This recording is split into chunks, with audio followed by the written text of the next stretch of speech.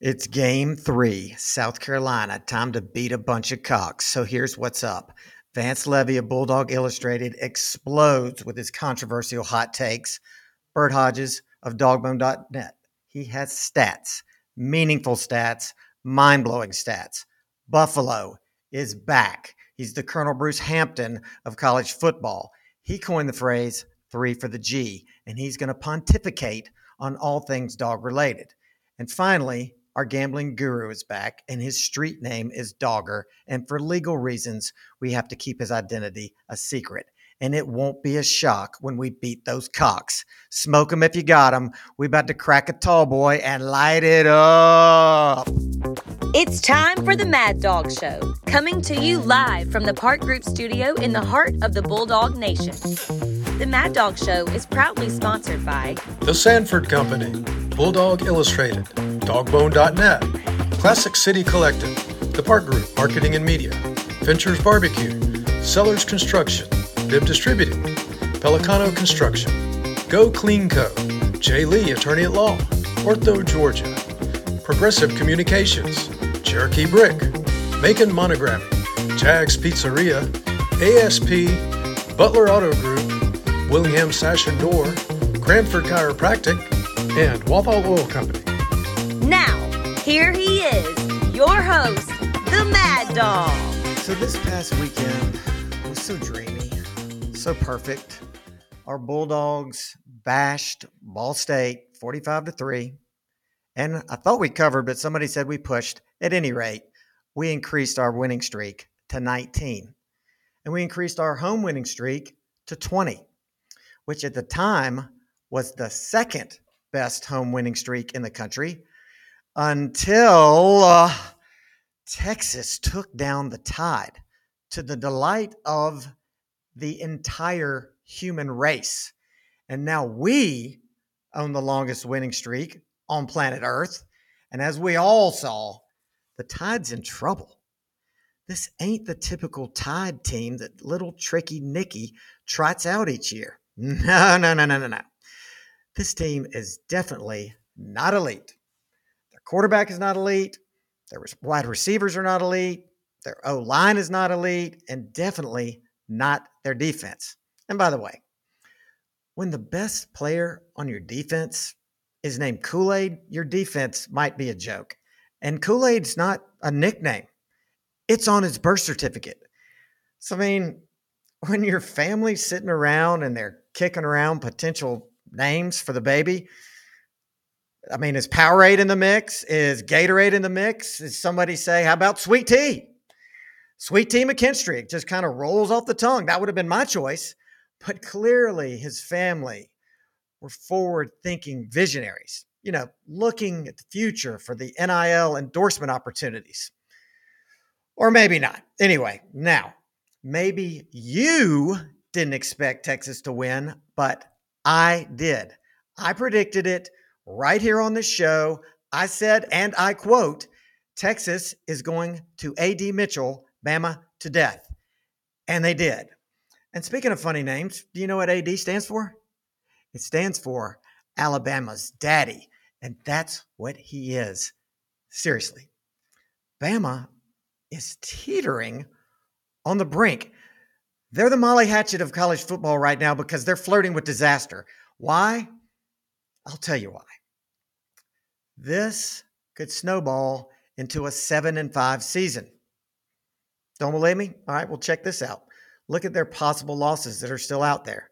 Tennessee, LSU, Ole Miss, and don't forget the Iron Bowl with Auburn where anything can happen. So, let's indulge this little football fantasy, shall we? Because it's magically delicious. Bama goes 7-5. 7-5. They begrudgingly accept a bid, an invite, to the Birmingham Bowl to play another nobody, which, by the way, is on December 23rd. So they'll be home in time for the Christmas Eve service, which, P.S., would be a great business decision for Jermaine Burton. The Birmingham Bowl. You know your bowl sucks when it's named after a city because there's not a corporation out there that will pay you money to sponsor it. Meanwhile, the entire state of Alabama will be doomsday prepping for the tribulation, followed by the rapture, where none of them will make the cut. And Saban's hot seat will be hotter than molten lava. Well, what about all the talking head brainiacs over at ESPN? Remember them? The one who picked Bama to win a natty. Desmond Howard, Pat McAfee, Herb Herbstreit. What are they going to be doing? Will they be owning up to their terrible prediction? Of course not. What are they going to be doing? They're going to be speculating like everybody else when it's time for Nick to call it quits. And just when it can't get any worse for Bama, a video surfaces and goes viral, and you know the one I'm talking about. We thought about airing this thing for like a split second, but it's too offensive. It's too horrific. There's no way we could air this thing. First of all, it shows the horrible sportsmanship or the lack thereof of Bama fans. Nothing shocking there, right? The entire college football world knows what sore losers they are, the sorest losers. And the worst part is what the Bama fans are screaming. Profanity-laced, racist, homophobic slurs. And I didn't make that up. And if you don't believe me, look it up. It's not going to be hard. Look it up, Google it. Okay, here's a cleaned up version of what they said. F-bomb, homophobic slur, go back to the projects where you belong. I mean, wow, just wow. Hey, parents out there, considering a college for your senior? Well, at Alabama, we'll teach your child how to be poor sports. Sore losers who use profanity-laced, racist, homophobic slurs. So, in conclusion, to summarize, Bama just lost to Texas in Saban's worst home loss ever. Bama's dynasty is dead. Saban is headed to retirement sooner than later, and your fans are racist homophobes whose language is nastier than a porta potty at Burning Man, or maybe nastier than a porta potty at Coachella. Whatever. It's nasty as a porta potty. And it's more embarrassing than Stormy Daniels nicknaming you Tiny. All those statements that I just made are all true. You cannot refute them, so don't even try. So let that sink in, you bunch of fat freaking elephants. Because now nobody even chants, we want Bama anymore. Can you believe that? Right? Right, Texas? The Longhorn fans were chanting, we want Georgia last Saturday night. Now, Texas, tap the brakes, would you? Geez, one big win and you guys have delusions of grandeur. Texas, too soon. You're not in the SEC yet, but you are in the most accurate poll in college football. And that, of course, is my poll, the Mad Dawg Dirty Dozen. And you might want to write this down. So here we go. At number 12, Lane Kiffin is lurking. He's playing a little better defense. Watch out, SEC West. He is a dark horse alert. Next up is number 11, and I have Coach Prime in the Colorado Buffaloes. Don't like it? I don't care. They pass the eye test with flying colors, and they are the fly in the ointment this year. Learn to love it. At number 10, as much as I hate it, I have Alabama. No further comment necessary. 9, the Tennessee Volunteers, because why not? Speaking of the Vols, I have them on upset alert this weekend. They play at Florida. Sound crazy? Well, I am. Number 8, Ohio State. Don't have a quarterback. Haven't played anyone. Won't play anyone until November, just like every other year. And I will continue to refer to them as either Ohio State Brown Eyes or Ohio State Chin Nuts, depending on my mood, and it fluctuates wildly. And P.S., there is no "the" in front of Ohio State. Now, speaking of not playing anyone until November, at number 7, I have Michigan, led by their coach, Jim Harbaugh. He cheats. He lies. He lies about cheating. But at least he's consistent. Coming in at number 6, USC. Currently in the Pac-12, soon to be the Tupac. Do I believe they will run the table? No. Do they play defense? Also no. Do I think Lincoln Riley is cool? Only if you think members only jacket are cool. Back in the day, if you wore a members only jacket, we would refer to you as a DB, and I'm not talking about defensive back. Do I think Caleb Williams will repeat as a Heisman winner? What has 2 letters and rhymes with no? At number 5, Notre Dame. They have a tough schedule this year for once ish. This is actually the kind of year where if they went out, the luck of the Irish could play in their favor. It could kick in and they could get in. Who has 2 thumbs up and would relish seeing the Irish get embarrassed in the CFP? This guy. Now, the Final Four. My dark horse team from the preseason is Penn State. All they got to do is beat an average Ohio State and an overrated Michigan. So why not? Beating the brakes off James Franklin and Penn State to start the year on January 1 would be the perfect start. Almost as perfect as beating Ohio State last year as the clock struck midnight, but you get the picture. Number 3, FSU. They absolutely humbled Brian Kelly, and God knows he needs to be humbled. And I've told you about how smug and condescending and arrogant he is. Not that you needed me to tell you that. And I could go on and on about that, but that's another podcast for another day. At number 2, Texas. You got to give it to them. Sark already has them looking like an SEC team. A year early. The quarterback was great. They have receivers all over the place, led by Alabama's Daddy Mitchell. And who's at number 1? Us. And since best never rest, it's time to eat off the floor. Welcome back, Vance. How you doing? Rah-rah. Finally a real game. Finally a real game. Looks like better never rests over at your crib. That's right. That's right. Kirby's looking like a madman on the cover. Love it. Yep. I've already delved into it, read your letter, which is awesome as always. And I like to flip through the whole thing and then go back and just start picking it apart. Of course, I went back to JD's top 12 to see how much, I overlap with him, because both of those are different from your standard AP poll. But how are you feeling about this weekend, man? I mean, I'm excited to see what we've got. I mean, obviously the last 2 weeks, the competition has not been that great. We've seen our offense struggle a little in the first quarters, which is at least giving people something to bitch about, right? Yeah, and they always find it. They always find it. Well, here's my concern, and me and you get to tackle this tonight since Dr. Feelgood's in spine surgery, is what are you hearing about Edwards and what are you hearing about Ladd?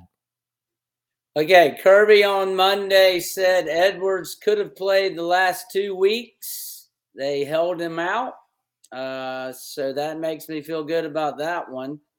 I think Ladd, I did hear, and I mean, this is, not, I have no concrete on this, but I do hear he's improving. Okay. So, and these last 2 weeks have afforded us the luxury to let some guys get healthy. Why in the world would you not take advantage of that? I'm with you. I mean, if they're probable, don't play them in these last 2 games. Let them get all the way healthy. I mean, I'm so cautious. I'm like, don't play them until you have to. I mean, if we can beat South Carolina with the running backs we got and the receivers we got, give them another week. I don't care. Yeah, I think we're ready. I think they're ready to get them those reps, though. Because Kirby's big on, just because they're back, it's a different. They're running at a different rate when they're out there in a game. So if they can go, it's time to get them on the field for sure. But I will say Kirby did touch on, just how much Kendall Milton has come on as a blocker since his early days. I'm pretty sure he said Kendall is the best at it at this point. So that was Kirby, he doesn't throw out accolades that much. So to me, that was meaningful. Yeah. And of course, nobody's denied. Milton's had a very hard time staying healthy. So, as much as you root on him, you're always kind of worried about the next time he's going to get banged up. I mean, unfortunately, that happens to some of these guys. But to hear Kirby single him out as being one of the better blockers back there, and his dedication to the program, kind of, sometimes you hear people out there in cyber world that, question somebody's abilities if they are one of those that have the injury bugs. Yeah, I mean, I don't question his abilities at all. I mean, we've seen him. It's just, there's a certain level of concern that you're just always worried that something's going to happen. He seems like his hamstrings are prone to get pulled, and that just may be an ongoing issue he's got to deal with. Yeah, I mean, you got to hope he's going to have a good, a healthy year would be awesome for him, for sure. No doubt. Yeah. So, I mean, do you have any concerns about this game? Well, I mean, I joked with you over the summer that we'll know who the quarterback is if we go into the locker room at halftime down 20-7 or 14-3. So, well, and I'm hoping that would be more likely to occur later in the season. You also joked with me about one other thing. Do you remember what that was? Yes, the Bulldogs will in fact lose again. I can pull the media kit out if you want me to look back at the thousands, hundreds of or thousands of losses they've had over 100 years of playing football. Yeah, it was the wicked way you said it to me. We were talking about something, and you looked at me. You go, "Well, let me just remind you. You know that we will lose a game again one day, right? That's gonna happen." And Lord help us when it does, because it will. But getting back to the quarterback, I'll have to say, watching a good bit of the second game. The first, I was a little busier.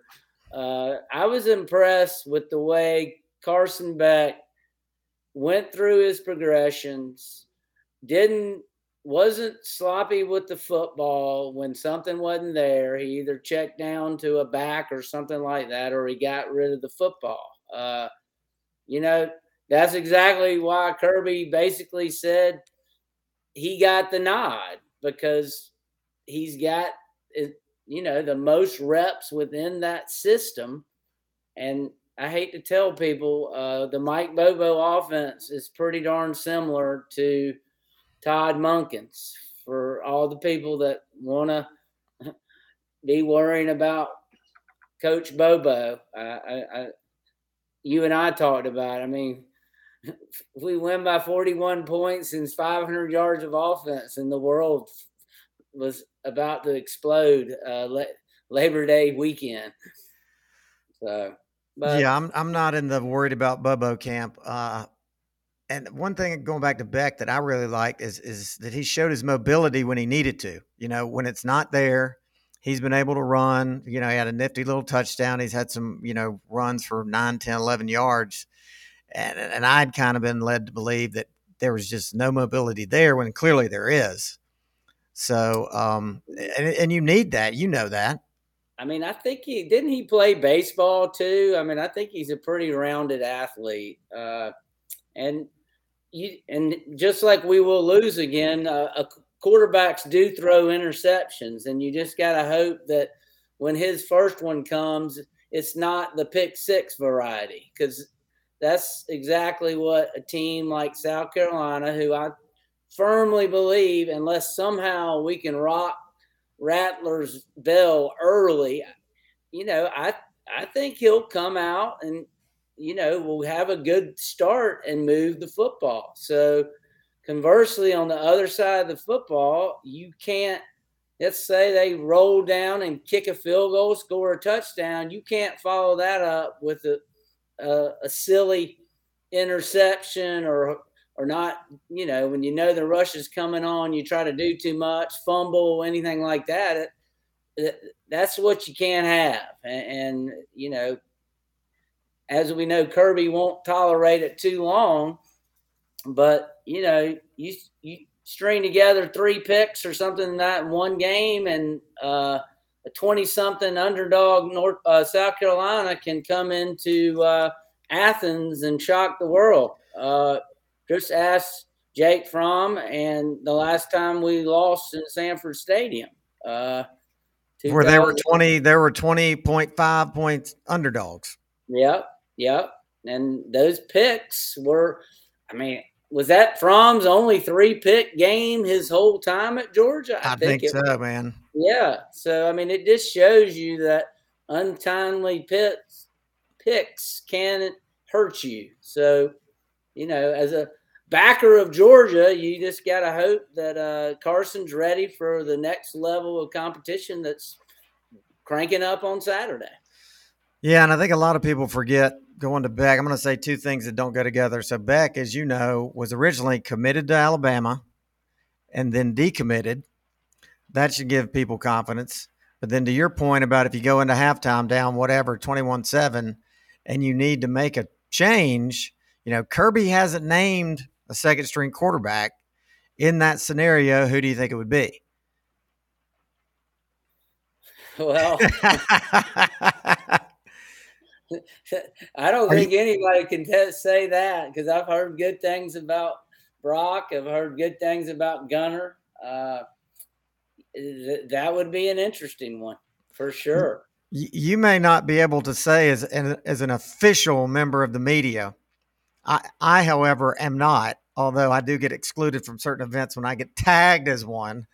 Good for you. Yeah. The big time, baby. That's right. Not really. I'm going to go with Gunner. Gunner in that situation. But, Bobo recruited him heavy to South Carolina. Not that that's going to sway him, but I just think if you look at live arm, mobility, natural instincts, and just pure leadership and how it looks on the field, body language wise, he just looks like the guy. Yeah. I mean, what did someone say to me when they'd gotten some intel from one of the first scrimmages?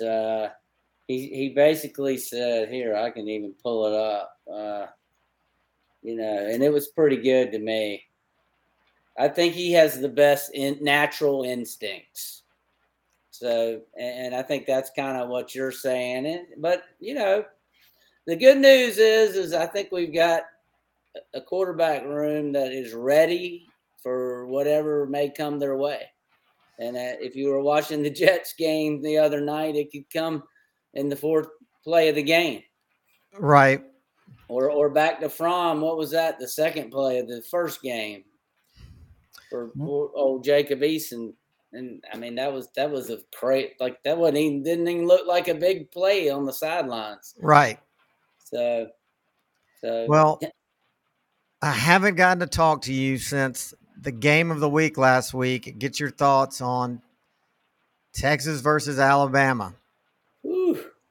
I mean, don't you have to tip your hat to Texas? From a scheme and lining up to play football, they won. They were the better team, and they won the game. It was very impressive. The penalties that Alabama has shown, going back to, and they've had some years where they've had penalties and they overcame them. But to me, that was the most shocking, was to be that careless in your own home stadium.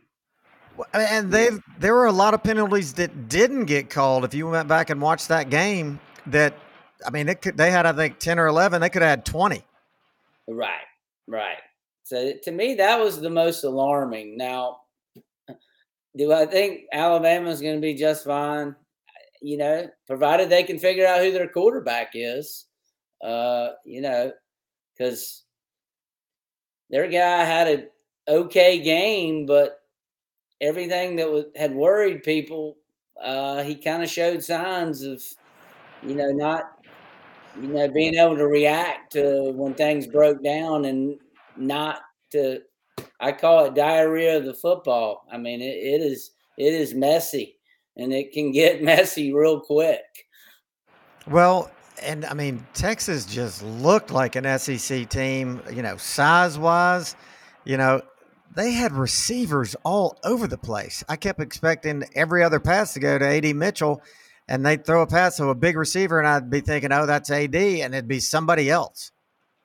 I mean, there's a reason that Sark and Kiffin put up the best numbers that Alabama's ever had in their history. I mean, those guys are X and O's. I mean, they're saying they're legit. It's kind of laughable. And if I'm Alabama, I think Feinbaum said it. They've got one more powder puff this week, but the following week they've got Kiffin coming. They've got to figure out who's their guy at quarterback. No doubt. I got into this a little bit earlier. Their schedule of theirs with this team, it could go south on them. And south for Alabama is 9-3. Yeah, I mean, that's deep south, baby. They're already freaking out. Heads are exploding on Feinbaum. You think the world's ending. Saban goes from hero to GOAT over one loss to what turns out to be a top 5 team, and it's hilarious. Yeah, I mean, it's hard not to kind of like it, but just because those Alabama fans or something. Now, that's not to say there's not Alabama fans that I like. Cameron James. Nothing better. There's nothing better than Feinbaum on a Monday after an Alabama loss. Yes, I enjoyed it immensely. But, we've now reached that level that when we lose, we're going to be losing our mind like that too. It's part of a championship culture where if every play in a game does not go your team's way, you're quick to find fault for, the coach, the called play, the personnel, blah, blah, blah. I mean, it comes with the territory, I guess. Well, and then, of course, immediately the rumors become rampant about retirement. I mean, look into your crystal ball. Don't base it on one game. But in the totality of everything, if you had to say, when he's going out, is he going to be Bobby Bowden or Joe Paterno and probably stay too long? Well, I guess that has a lot to do with what Kirby and the Dawgs continue to do. Yeah. I mean, really. I mean, their goal this year is to get back, and if they happen to play us, is to. I mean, they want to take the title away from us for sure, because we're trying to do something that they couldn't do, and that's win 3 in a row.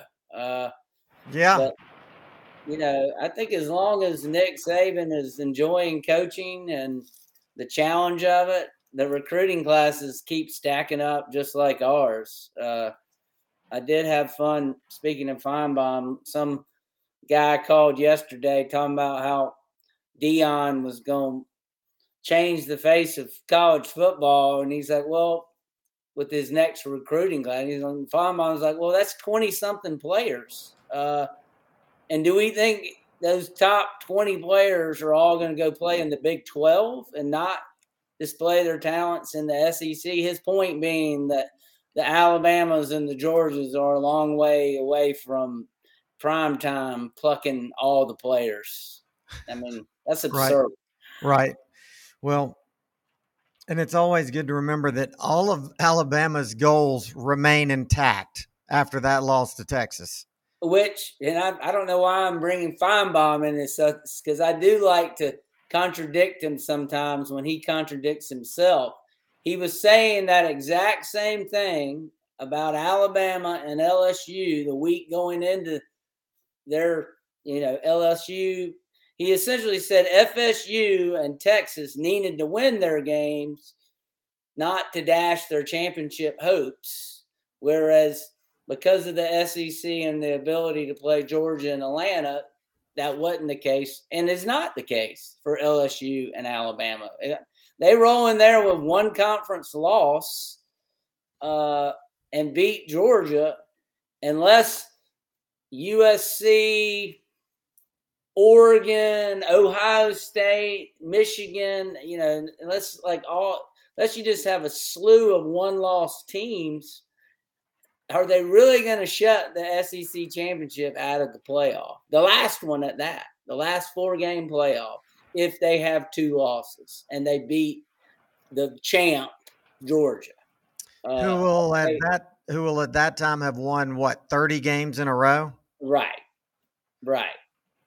So, but now those 2 teams do sure want the Dogs to be undefeated in Atlanta. Yeah, they're pulling for us. Because a 1-loss Georgia team to shoot, anybody we play is going to be a bad loss. Unless it's somebody that just overachieves, like an Ole Miss, who could be a dark horse in the West. But if you had to look into your crystal ball again, who are you picking to win the West? And boy, at this point, it's kind of interesting because right, LSU showed that they've got some stuff to work on. It's impossible to pick that, man. We haven't even played an SEC game. I didn't say it was going to be easy. I just said to make a prediction. I'm not going to hold you to it. One of my best friends in the world that never gets into this crap was talking about playoffs yesterday. I was like, I don't really start thinking about the playoff until after we get a victory in Jacksonville. Because at that point, it's pointless. Because if you go into Jacksonville with 1 loss and you lose, you're done. So what's the point in worrying about it until then? I haven't even looked at booking rooms for postseason. I guess I should, but I'm sticking to the script, baby. I hear you. Well, that's why I'm still on this old 2014 laptop that forces me to shut down so your fancy program will fire up for me. All right. So you mentioned the state of Florida. I got a feeling. I'm with you. That Florida could take down Tennessee.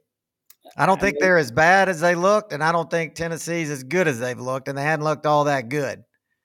Just like I wanted South Carolina to beat North Carolina, if I'm a smart Vols fan, I did not want Florida to drop that opener and look really just god awful doing it. They look bad against Utah. Okay, I agree, but I could go back and change 3 plays of that game. Fair enough. It's completely different. Yeah. Okay. Yeah. The punt, the Hail Mary at the beginning of the game, and the illegal procedure when they were driving. Right. That's probably at least 14-point swing. Yeah. But collectively, they did not look like a very well-coached team. Yeah, I won't argue against that. Which in Napier's second year, that surprised me. But if you listen to the Gator fans, they're saying he was left with the worst roster since the late 70s, I think I heard someone say today. Well, he's got the charisma of the brown carpet in the studio. We were watching, me and my wife were watching a press conference that came on last night, and I was like, look, just watch this guy and just tell me what you think. And she was like, this guy has got no juice. He's got nothing. It was so boring. And I know his press conference is going to be different than how he's going to talk to the team, but just watch him on the sideline, and there's nothing inspiring there. But yet he's won. He's done well. And if you look at Florida State's coach, look where he is when his first couple of years weren't so grand. So can the Gators stay patient with him? This game means a lot. If they drop a big old deuce as in number 2 in the swamp, a swamp deuce, you can bet, Billy, the seat is hot for Billy. Even if they lose, but lose looking good and looking closer to a sound coached football team, I think I think their AD's committed to him. But well, he almost has to be, given their recent history of just dumping coaches so fast. I think Muschamp would have done great if they'd have given him more time. Right. Yeah. Except, it's recruiting South Carolina and recruiting Florida are big differences. True. Huge difference. True. Particularly when Kirby has taken over and gotten Georgia to now we hear it all the time, the elite level. That's probably why South Carolina had to part ways. But Will did do a good job recruiting, and now we get to see whether Beamer is doing as well a job recruiting, or did his rah-rah mojo do well with Muschamp's pretty sound players. I can't see him duplicating what he did last year. I think he caught lightning in a bottle with those 2 games with Tennessee and Clemson. I just don't see it. It all comes down to the Rattlers. Well, if we can have, I don't know, 50% of the sacks that North Carolina had, I like our chances. We just got to make sure the Rattler doesn't have a first half like, what was the guy's name that had the what was that dude? Tannehill. Yeah, the mullet. The mullet. Yeah. Yeah. Remember he was doing the hitting it out of the park. Oh yeah. Oh yeah. I mean, the Cocks have had some fun at our dispense before. Well, I'd like to remind people that what were we 5-5 against them just 3 or 4 years ago in the previous 10. Yeah, that has a big part of that is Spurrier coming in and torturing us from a whole different team. Do you remember when we lost in 2019 and they did the pre-game interview on the sidelines with Kirby like right beforehand, and she was asking him, how's the team, and he goes, the team's not good. I don't know what's going on right now, but I don't like it. And then they went out there and laid the egg of all eggs. Right. Yep. I mean, it can happen. It can happen. It can happen, but it's not going to happen this weekend.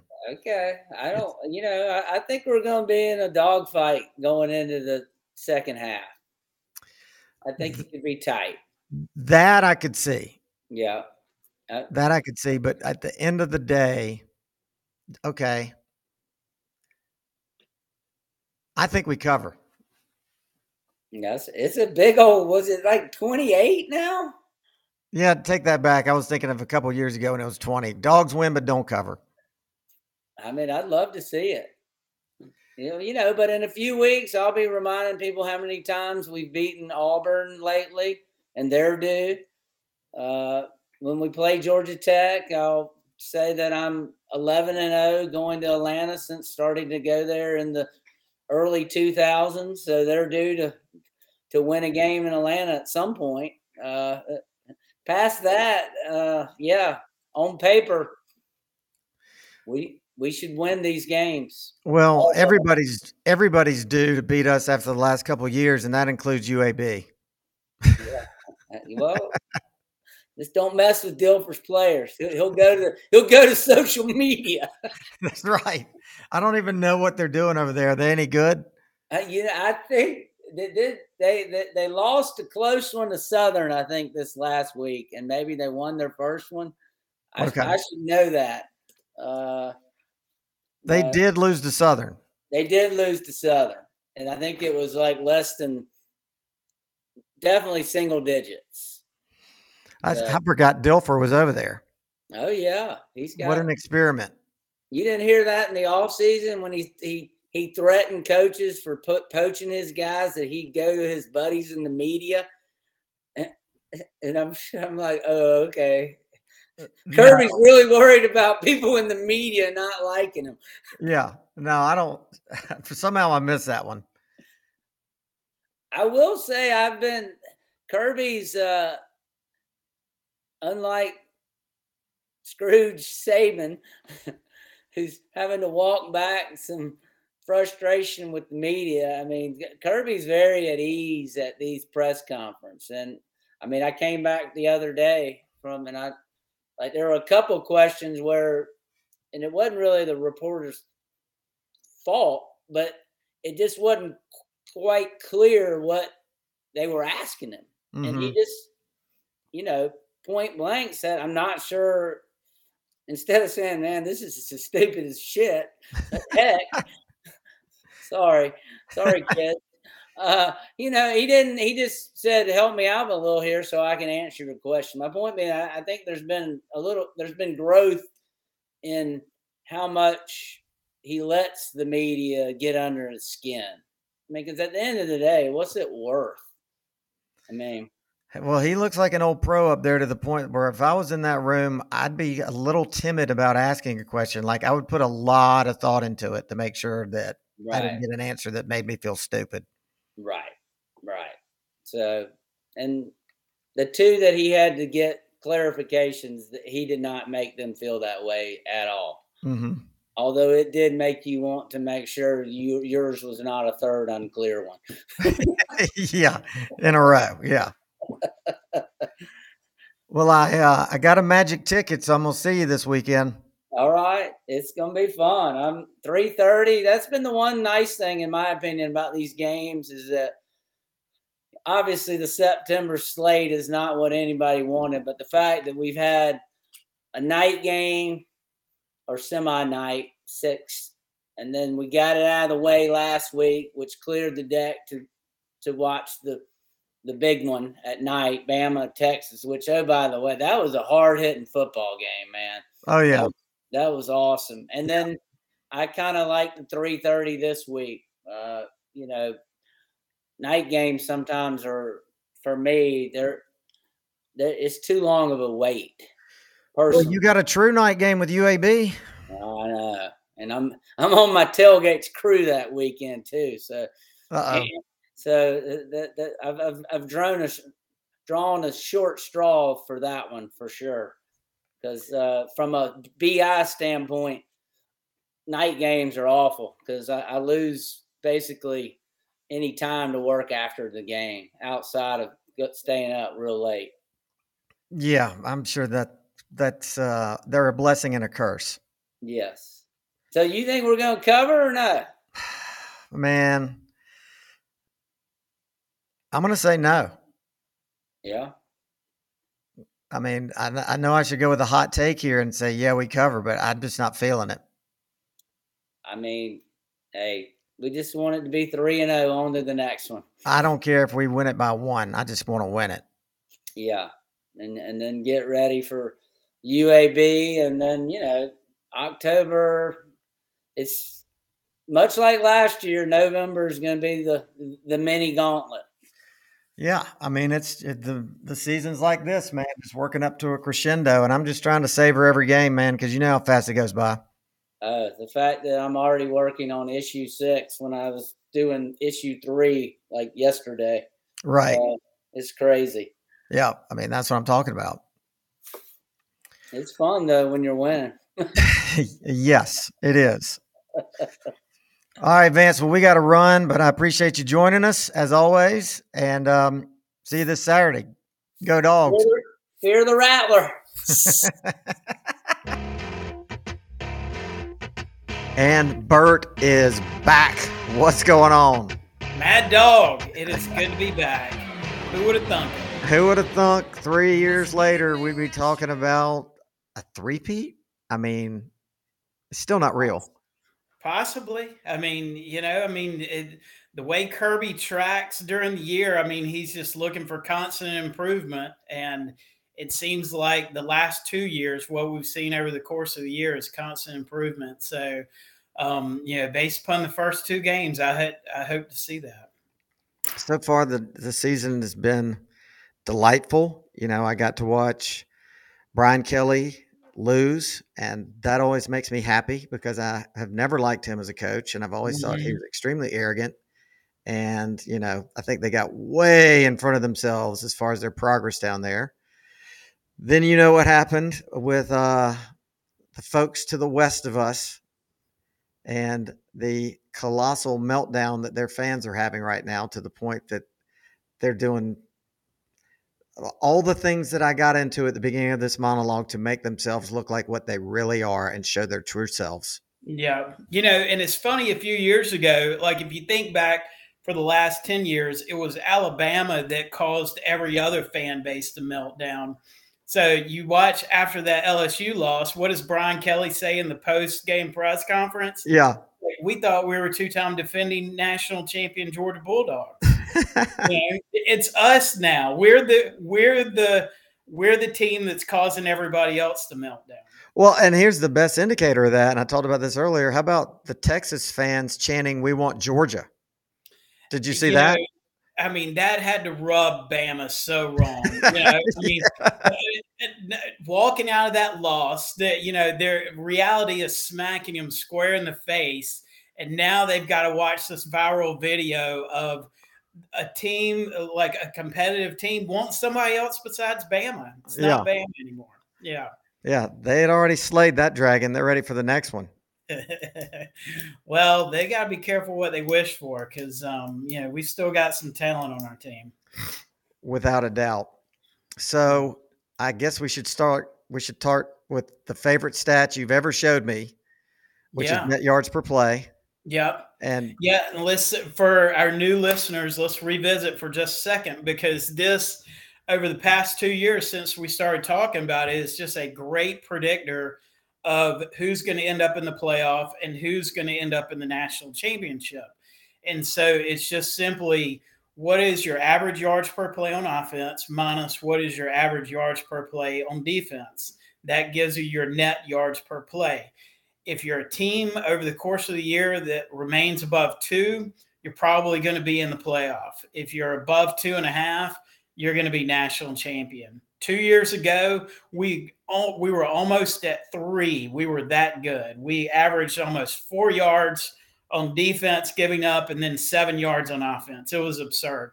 Last year, we were closer to 2.5, but we were still at the top.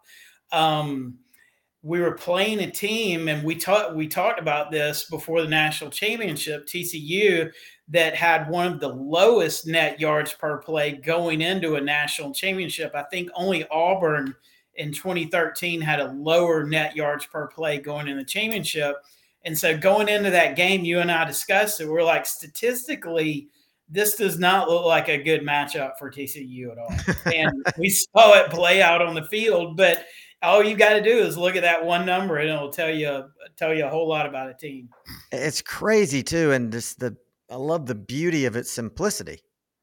Offensive yards per play minus defensive. That's it, and that's just it boils it down to just exactly what's happening each and every play. That's it. How well you drive the ball minus how well you stop them from driving the ball. And all those other things come into play a little bit, turnovers and special teams and stuff like that. But over the course of the year, it's the team that can march the ball down the field and stop the other team from marching the ball down the field that's going to be in the playoff. So let's talk about, us, which by us, I mean the SEC, and how we're looking. Of course, this is a small statistical sample, but already we're at the top. Here we are. Yeah. Yeah. So we got 2 teams that are above 3 right now, and that is Ole Miss, which I think after game 1, whoever they played in game 1, I think it was a cupcake, but I think they were like 5 net yards per play then. So we've still got a small sample size. We got a lot of cupcakes in the mix. So, it really doesn't flesh itself out until mid-season. But we'll see the cream rise to the top after a couple SEC games. We'll see it. But I can see Ole Miss. I like Ole Miss. I like the running back Judkins. If they can play a little better defense, don't count Kiffin out. Yeah. No, I know. And it's going to be fascinating. That'll be a real measuring stick for them, I guess, next week against Bama. And then that'll be a fun game in Athens when they come to Athens. Is the Bama Ole Miss game, where is that going to be played? I do not. I want to say it is in Tuscaloosa. Why does it always feel like every big game Alabama always plays, it's in Tuscaloosa? Yeah. Crazy. It's funny how they work that out. Yeah. Well, Kiffin would enjoy winning there more than he probably would at Ole Miss. Oh my goodness. Yeah, that would. Yeah. Bama fans would have a total meltdown at that point. You think they've second, melted down the already? second assistant in a row comes in, both of them OCs, and beats Yeah, him. right. Jimbo cracked that can open, and then Kirby ran through it, and then now everybody's just running through it. Yeah, the seal is busted now, and it's Right. if you start seeing it, more and more of them. I mean, gosh, he'll play Kiffin, he'll play Jimbo, which I don't think Jimbo's going to beat him. But are there any other assistants on his schedule this year, regular season? I don't think so. I I think don't that's either. it. But Yeah. yeah, and maybe they still make it to the SEC championship if the West is really weak, and then Kirby can beat him in the SEC championship. So he could have all of his assistants beat him. I mean, and Bama is way down this list, just in the bottom to middle of the pack. So at the top, Ole Miss 3.67, Georgia at 3.43. So those are the only two teams above 3, and then we get down to Tennessee at 2.5 and Florida at 2.4. All of these are going to come down as these cupcakes kind of fall off and they cycle through a more rigorous SEC schedule. But you kind of got all the teams are kind of middle of the pack, which we can now include Alabama at 1.4. They're way down at, let's say, 9th in the SEC in yards per play. And then the team we play this weekend, South Carolina, they're at 0.72. And that is after a large uptick against Furman, just to make that number 0.72. So they had a horrible time against North Carolina. They cannot run the ball. They averaged 2.9 yards per run against Furman, which is a good sign for our defensive line this week. Just two teams below them, Vandy, and then Texas A&M is fascinatingly in last place in the SEC in net yards per play, and the only team that's negative right now. Yeah, Miami just crushed their numbers. Yeah, they did in every way. And, you just got to wonder how much longer Jimbo's got there with that fan base. I mean, they can't be patient for much longer with that. Yeah, I mean, he's obviously still got that monster buyout, which I think is 70, 75 million, but it's almost irrelevant because of how much they've got bottomless pockets over there. Yeah. And it would be such a flex for them to go, you know what, we don't care about 75 million, we're done with you. Just dump them to the street. Oh, did you watch that Johnny Manziel documentary? I did. And I kept waiting for some sort of contrition or apology, and it just never happened. Right. But one of the fascinating things about it was that freshman year that, he just blew up.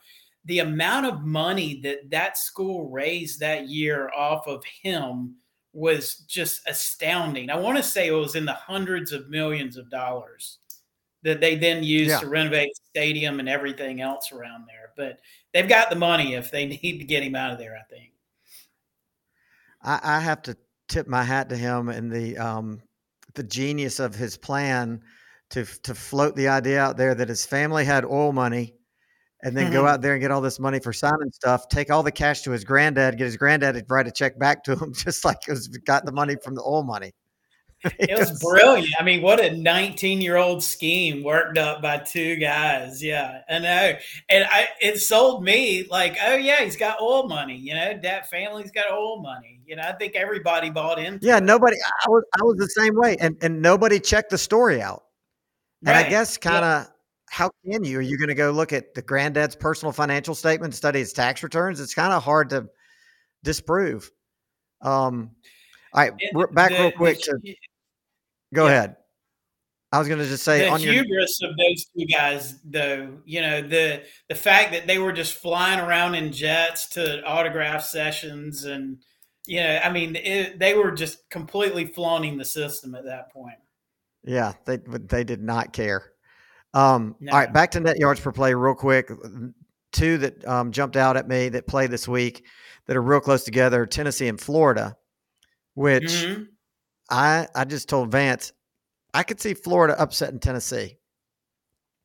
I'm not Yeah, sold that Florida is as bad as they were against Utah, and I'm not sold that Tennessee is as great as everybody thinks. I agree. I think Florida, there's going to be a reversion to the mean on the upside for them because I don't there's no way they could be as bad all year as they were against Utah. I mean, that was horrific. And Tennessee, I mean, last week they struggled against the Cupcake for a while, and they've got quarterback issues just like Alabama does. So and Florida's going to be up for this game. It's in Swamp, so they're I'd love to see a shootout in that one for sure. Quick sidebar. I think the phrase you just used, reversion to the mean might be the smartest thing that's ever been stated on this show. That's the only stat word I know. So that's it. The most I throw it out even when it doesn't work, Yeah, reversion to the mean. Hopefully, Ole Miss, they're going to revert to the mean too. There's no way they're going to sit at 3.67 net yards per play, and we're not going to sit at 3.43. But if we get into the middle of the year and we're sitting at 2.5 or 3, then we know we've got a team that's going to be in the playoffs again. Ole Miss may pad those stats a little bit this week against Tech. Now, I know Tech's been looking better, but they may not drop off too much. That what's really going to be where the rubber meets the road is when Ole Miss plays Alabama, and we see what both of them have. Yeah, and what is bizarre about that and what will be interesting is Tech's offensive yards per play right now, and I was just looking at this when I was looking at the national numbers. They're at almost 8 yards per play on offense. So they're doing something right on offense. Yeah, that's bizarre. Defense is not good. What's their overall number? Their net yards per play, I want to say it was like 1.5. So it wasn't great, but offensively, it was near the top of NCAA. So what number indicates what's the threshold for a winning record? Like, is it like 1.75 gets you to 6-6, or have you looked at that deeply? No, I mean, it's 0 really. Okay. So, if you're at 0, then you're right in the middle of the pack. It means, you average about the same amount of yards on offense as you do on giving up on defense, and you're probably going to finish 6-6. Mm-hmm. Now, every now and then we'll see a team that's negative finish 8-4 and a team that's positive finish 4-8. But, overall, it's if you're around 0, then you're going to be middle of the pack, 6-6 over the course of the year. So interpolating off of the numbers we have right now, Alabama's 1.4, I think, equals an 8-4 record. Yeah, that's right. That they've got 2 to 3 more losses in them if they stick around 1.4 for the year. Wow. Well, I think their numbers are going to look better after they go down and play USF this week. They'll probably increase dramatically. Yeah, and they got Texas has a solid offense. Right. They look really good in that game. Right. So they're not going to run into a whole lot of Texases over the rest of the schedule. Right. But they got Tennessee, they got Ole Miss, they got LSU. Mm-hmm. Anything can happen in the Iron Bowl. I mean, because by that point, Auburn, if they keep winning, they're going to be believing. And their 2 quarterback system so far terrifies me. Yeah, and Freeze was talking about that, and he was saying that he doesn't like it and he wants to get away from it, but I don't know when. Yeah, I promise you he's not going to get away from it as long as they keep winning. Right, exactly. So, Bama could have some more losses in them. And, if you want to see a complete meltdown of a program, put 2 more losses on that program this year. And, I mean, they're already on Feinbaum talking about firing Saban. I know. So, the guy they have a statue of out in front of the stadium. Yeah. Yeah, 8-4, and their collective heads will split open and melt. I mean, it's going to be nuts. That's party is completely over at that point. Yeah, for sure. Yeah. But yeah, as far as the rest of the SEC, we got a lot of mid pack, just like we usually do. The top of the SEC is really going to be interesting this year, and I think you've probably heard the narrative that SEC's down, and maybe we're the only strong program. Who knows if we are the only strong program? Who knows who else is going to be that one, at least in the West, that's going to rise up and take the reins there. But if there was ever a year for Ole Miss to do it, it's this year For sure. There's so much parity over there that, I mean, it's there for the taking. Just like you said, if there's ever a year, this is it. Yeah, exactly. So maybe we'll get to play Ole Miss twice this year. You took the words right out of my mouth. I mean, that is highly possible. Yeah, that'd be fun. Yeah, I would. Yeah. Well, but that's it as far as stats go right now. I was going to compile some stats, some personal stats for the Mad Dawg Show, but I just kind of ran out of time because we talked about this last year about the timing of this show and the timing of us seeding to the top of college football. I mean, it's not just a coincidence. No.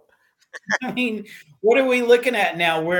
Let's see, we were 29-1 going into the season, so we're 31-1 since the Mad Dawg Show started. And I have still not laid eyes on Buffalo other than through a computer screen.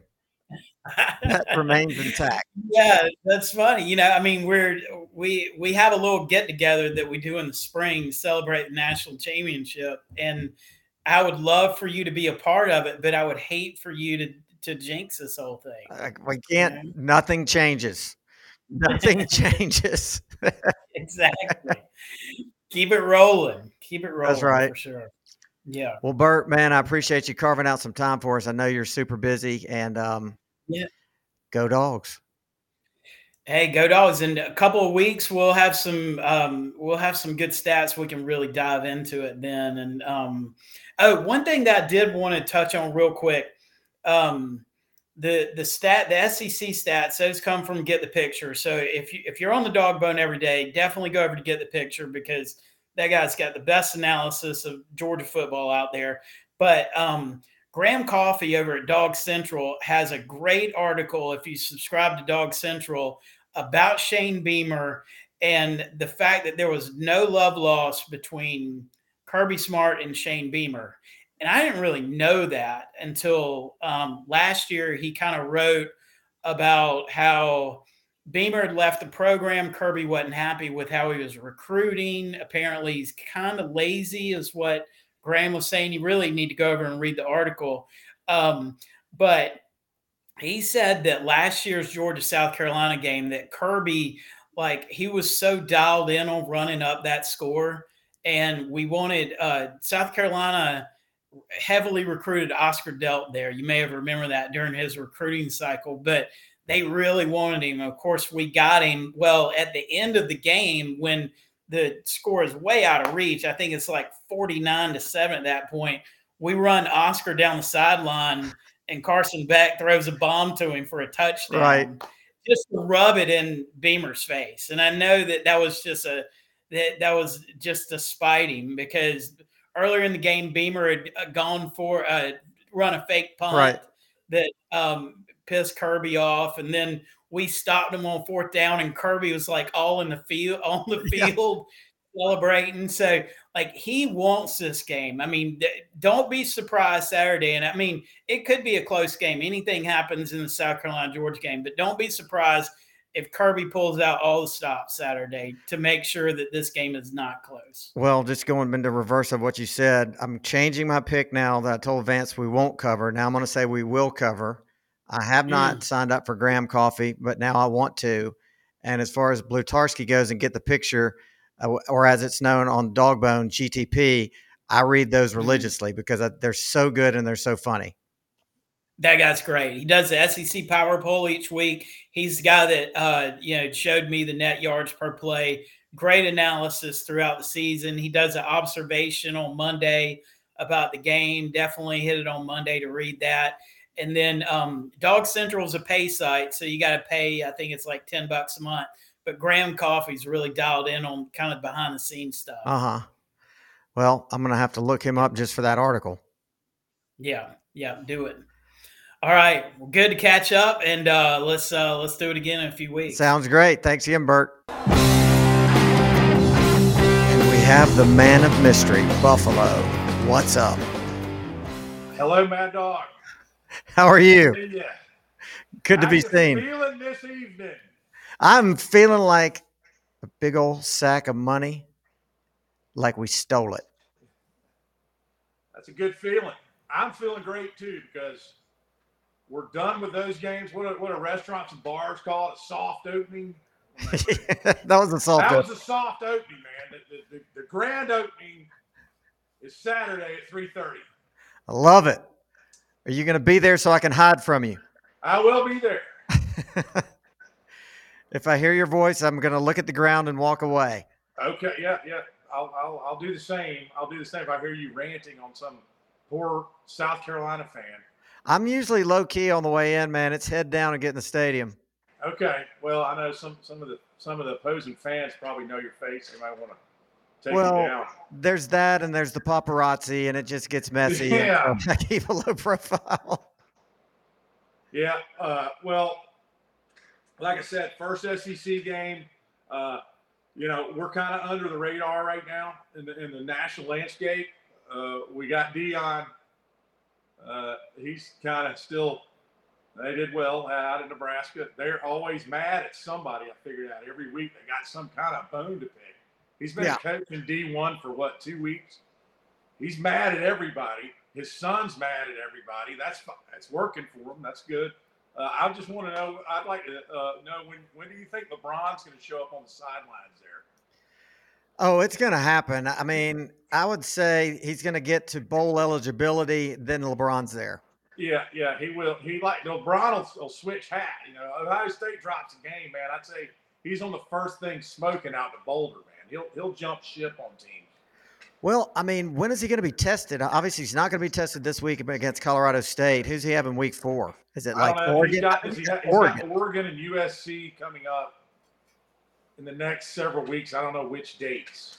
It's back-to-back. It's Oregon first and then USC. And, I mean, that's going to be the acid test of what he's got. Yeah, well. And I mean, at this point, I mean, the eye test, if they beat them, I'm not going to be. Yeah. Oh, yeah, no doubt. So we got him. We got Texas now, who's saying they're back again, and that was a great win on the road for them. But it's one game. Last year, I remember Texas A&M and LSU beating Alabama. Are they back? Texas A&M is not back. LSU may be, but I don't know if LSU was ever all the way back. I feel like they kind of lucked into getting to the SEC championship. And, I don't know, man. I don't know that they're that bad. I think that FSU may be that good.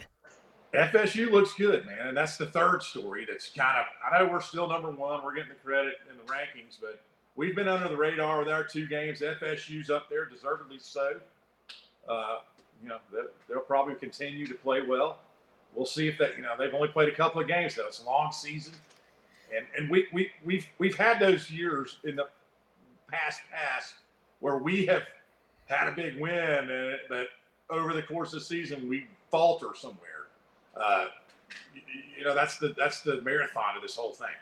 Well, I mean, we did it last year. We did it against Missouri. Obviously, we were lackluster against Kentucky, although that game was like playing in the Ice Bowl. We didn't, set the world on fire with Kent State. So, I mean, it happens, It's hard. Huh? It's very hard to do the whole, to run the gamut.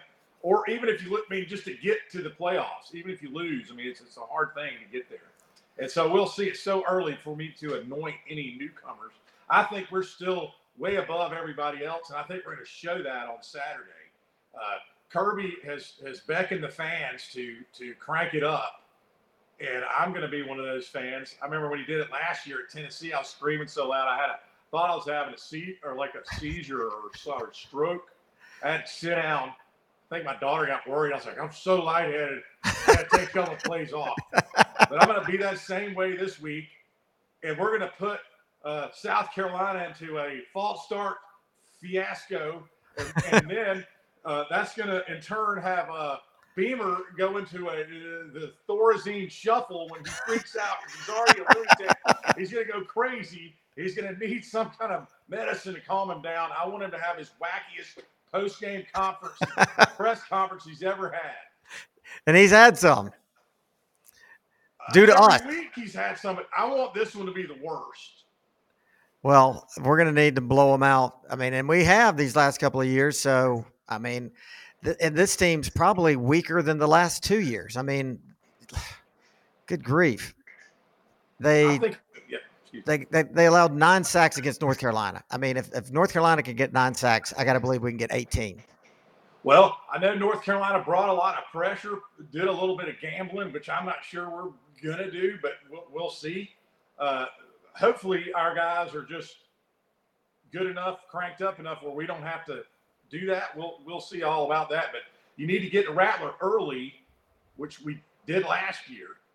We need to get the score on our side early and get them all discombobulated, and their coach he'll be off going nuts. So it'll permeate through the team, and it'll just be a rollover.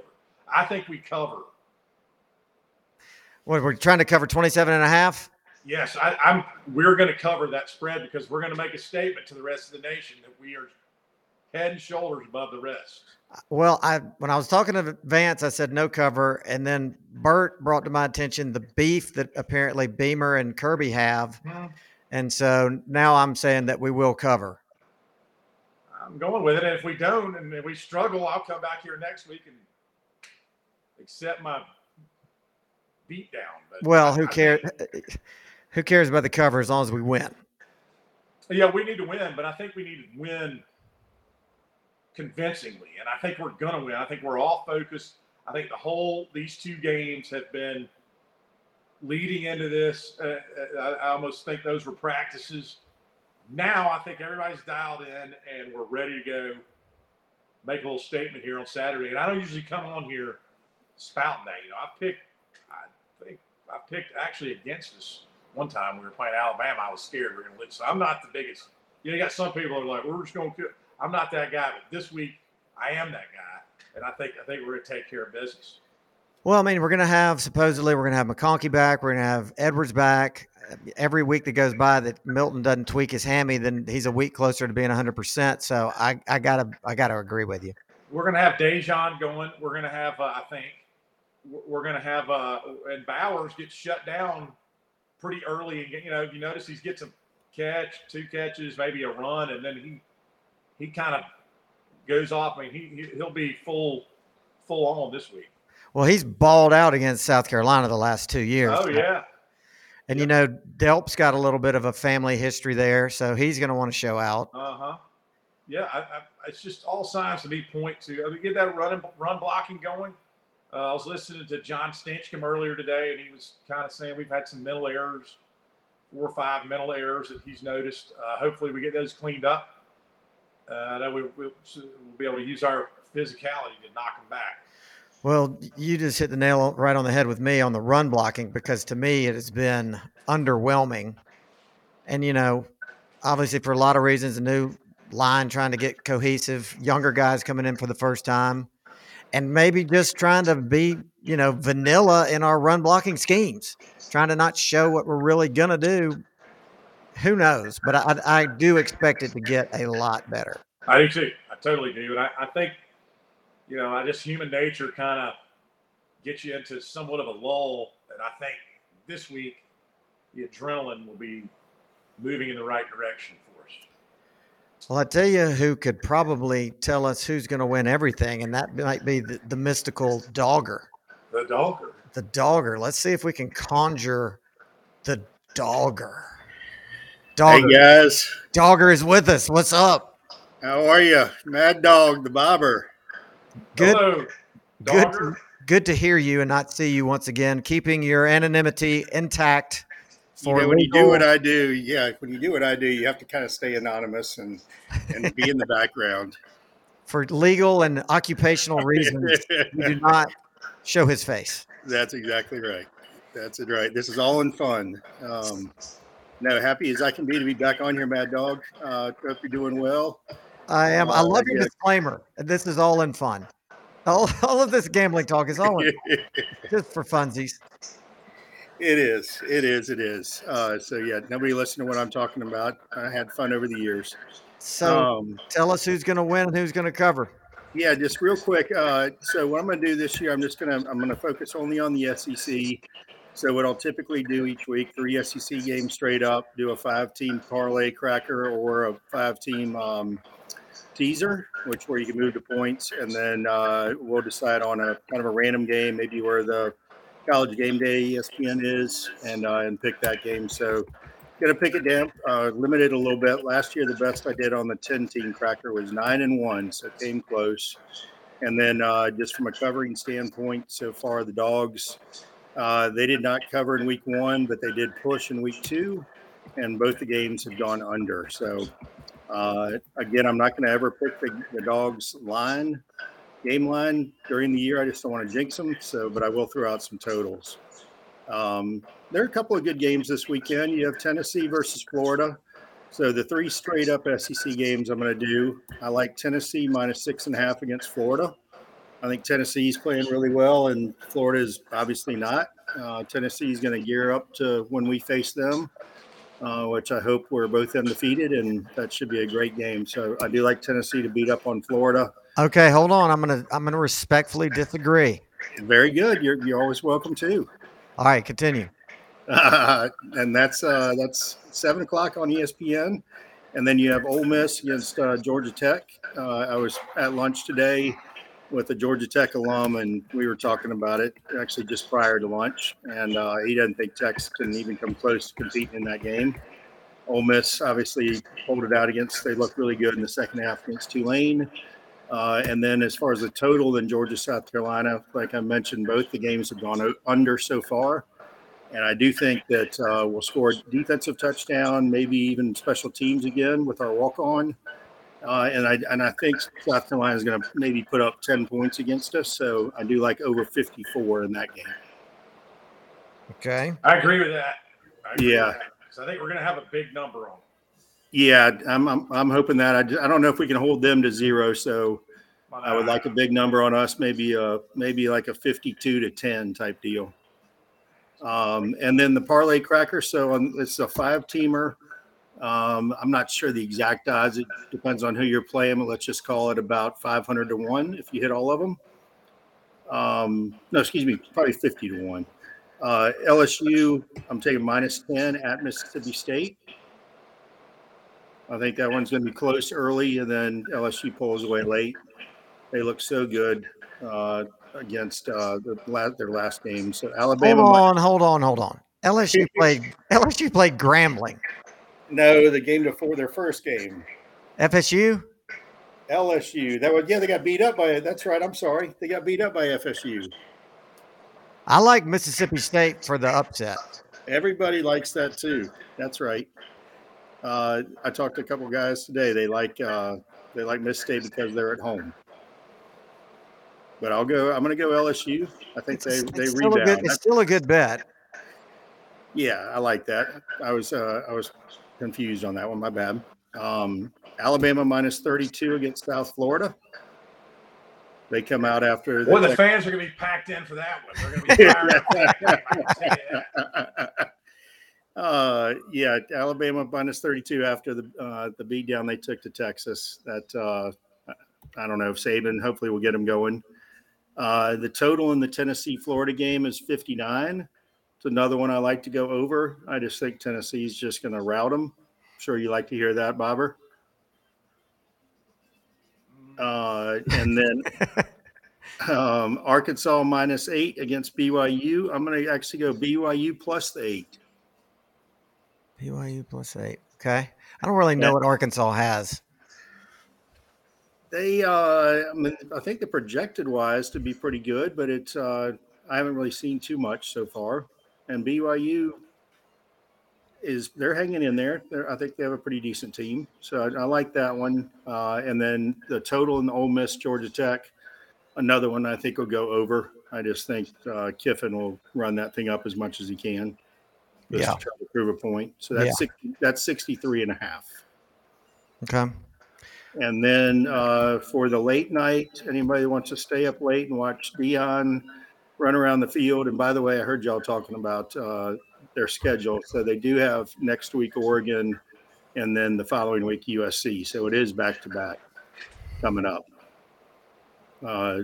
after Colorado State. So I like Colorado, and this one I'm going to tease. So you get 6 points on both sides. Colorado they're minus 23.5. You get 6 points, minus 17.5. And then the total is 60. So you go over 54. Okay. And that's it. Craig, you got to promise the Dogger. You got to promise us. You got to promise us that you'll do the wheel. We need to bring the wheel back. Oh, the wheel! I forgot about the wheel. We got to do the wheel on Halloween. The wheel on Halloween, Mad Dawg just needs to give me a little extra time because that takes a little time. The wheel, I hit that 2 times last year, and that's very profitable for your listeners to listen to the wheel. And if it hits, that's when you basically do straight up 3. You pick 3 games straight up, and then you parlay cracker all 3 of them, and then you tease all 3 of them. And if you hit all 3, it's a big winner. So just give me a little extra time, Mad Dawg, on Halloween. I think that's when Harry Carey will make a reappearance. And we'll throw a wheel out then, and any other time you want me to do it, I'm happy to. In addition to the spinoff podcast of Buffalo, there needs to be a spinoff Dogger regarding gambling and just understanding all the gambling, all the nuances about crackers, wheels, and all these. It's like calculus words, but the general public doesn't know, and I have to relearn every year. I'm going to throw out money lines. I think too. There was I think I texted you, Mad Dawg, a buddy of ours over in Charleston. His nephew hit a 10-team parlay, and he took a lot of money lines. So the high end money lines, let's say Georgia's, I don't know what their money line is over South Carolina. I'm just guessing maybe minus 300. Mm-hmm. So he took a lot of those games in week 1. He bet $10 and he won $750. But a lot of those were the lower. He didn't take any under. He did take Colorado that week in their first game. So that was his only kind of long shot pick. The rest were big money lines. Need to schedule a lunch with you, or we just go over the most exotic crackers out there. I would love to throw them out there. It's biggest payday. Like I bet $10 to win 10,000 to 1 odds. I promise you, I can come up with it. The odds aren't good, but we can come up with something. Some of them hit. They got to hit. It's like doing DraftKings. You bet $5 could win $1 million on NFL. So you never know. Have the odds? This is an unfair question because I didn't warn you, but have the odds changed much as far as potentially who's going to win the Natty? I mean, I think Georgia's stayed pretty consistent. I did see that, but yeah, obviously Alabama losing, Texas winning. Those odds did change a good bit. Florida State. I know y'all mentioned Florida State earlier, and I agree with it. They're looking darn strong. So they're up there. I'm not sure exactly what their odds are to win the Natty, but Michigan stayed pretty consistent. Ohio State stayed pretty consistent, even with their struggles against Indiana. But Florida State has definitely jumped up there. I would say, I don't know, maybe they started, and I'm guessing this, they probably started at 40 to 1, 50 to 1. They're probably down to 15, 20 to 1. Well, what drives me crazy about that is Ohio State and Michigan play a 2-game schedule every year, and nobody talks about it. They want to talk about, we've got a weak schedule this year. Yeah, we got a weak schedule, but it's kind of like Ohio State and Michigan schedule every single year, but nobody ever talks about it. Right. Yep. That's I guess that's what we get for winning 2 national championships. Yeah. Well, great point. I'd rather be where we are and people complaining about our schedule than having the most ridiculously tough schedule in the country and going 8-4 like Alabama's about to. Exactly. I love saying that. What's the opinion on Auburn out there? Man, the jury's still out, but I could see them gaining momentum. And if they beat, who do they have the week before us? Is it A&M? I don't know. I think it's A&M. I mean, they're on a path that they could very easily show up to that game undefeated, ranked in the top 20, and you know how that place gets on a big game. I mean, it goes cuckoo for Cocoa Puffs over there, and they do. It's a tough place to play. That it is. Yeah, it's going to be, that'll be interesting. And we definitely hit some a rough stretch there as far as toughness. We just need to keep our groove going and keep building on what we have. The first 2 games for us, I think we're builders, just building blocks. Auburn didn't healthy. Auburn's offense had a little trouble out on the West Coast last week, Dave. They sure did. I watched that game. Yeah. I watched a half of it, but I'm impressed. They went 14-10? Yeah. They did. Yep. That was a road game on the other end of the earth, but you like Cal. I thought you liked Cal, Buffalo. No, Aaron Rodgers went to Cal. I turned on him. So did Auburn continue with their 2 quarterback system out there? They were running some, and I can't say to how much. That was a late game. I'm not sure exactly how much they were running him in and out, but yeah, I think they did that. I read that they did. I was asleep for that one. Yeah. I watched like 1 quarter. Well, guys, we're about to get kicked out of the studio by our producer, so we're going to have to run. But I appreciate y'all being here. We're going to follow back up on all of Dogger's calls to see how he turned out. And please do. I need to be held to my prognostication. There will be accountability this year, Dogger. No worries. Yeah, hey, we're like Dion, Dogger. We keep receipts. Yeah, keeping receipts. Better never rest. You better be eating off the floor. I got you. I will if I need to. All right, guys. Thanks, Mad Dawg. Go Dogs. Go Dogs. Go Dogs. Thank you to our guests. As always, thank you to our sponsors. And I understand that some friends are going to be getting together in Wilmington for Z's Wild Weekend, sometimes Z's Weird Weekend. They're expecting 10,000 people. Make sure you're safe over there. And go Dogs. The Mad Dawg Show is proudly sponsored by The Sanford Company, Bulldog Illustrated, Dogbone.net, Classic City Collective, The Park Group Marketing and Media, Ventures Barbecue, Sellers Construction, Bib Distributing, Pelicano Construction, Go Clean Co., J. Lee, Attorney at Law, Ortho, Georgia, Progressive Communications, Cherokee Brick, Macon Monogramming, Jags Pizzeria, ASP, Butler Auto Group, Willingham Sash and Door, Cranford Chiropractic, and Wawa Oil Company.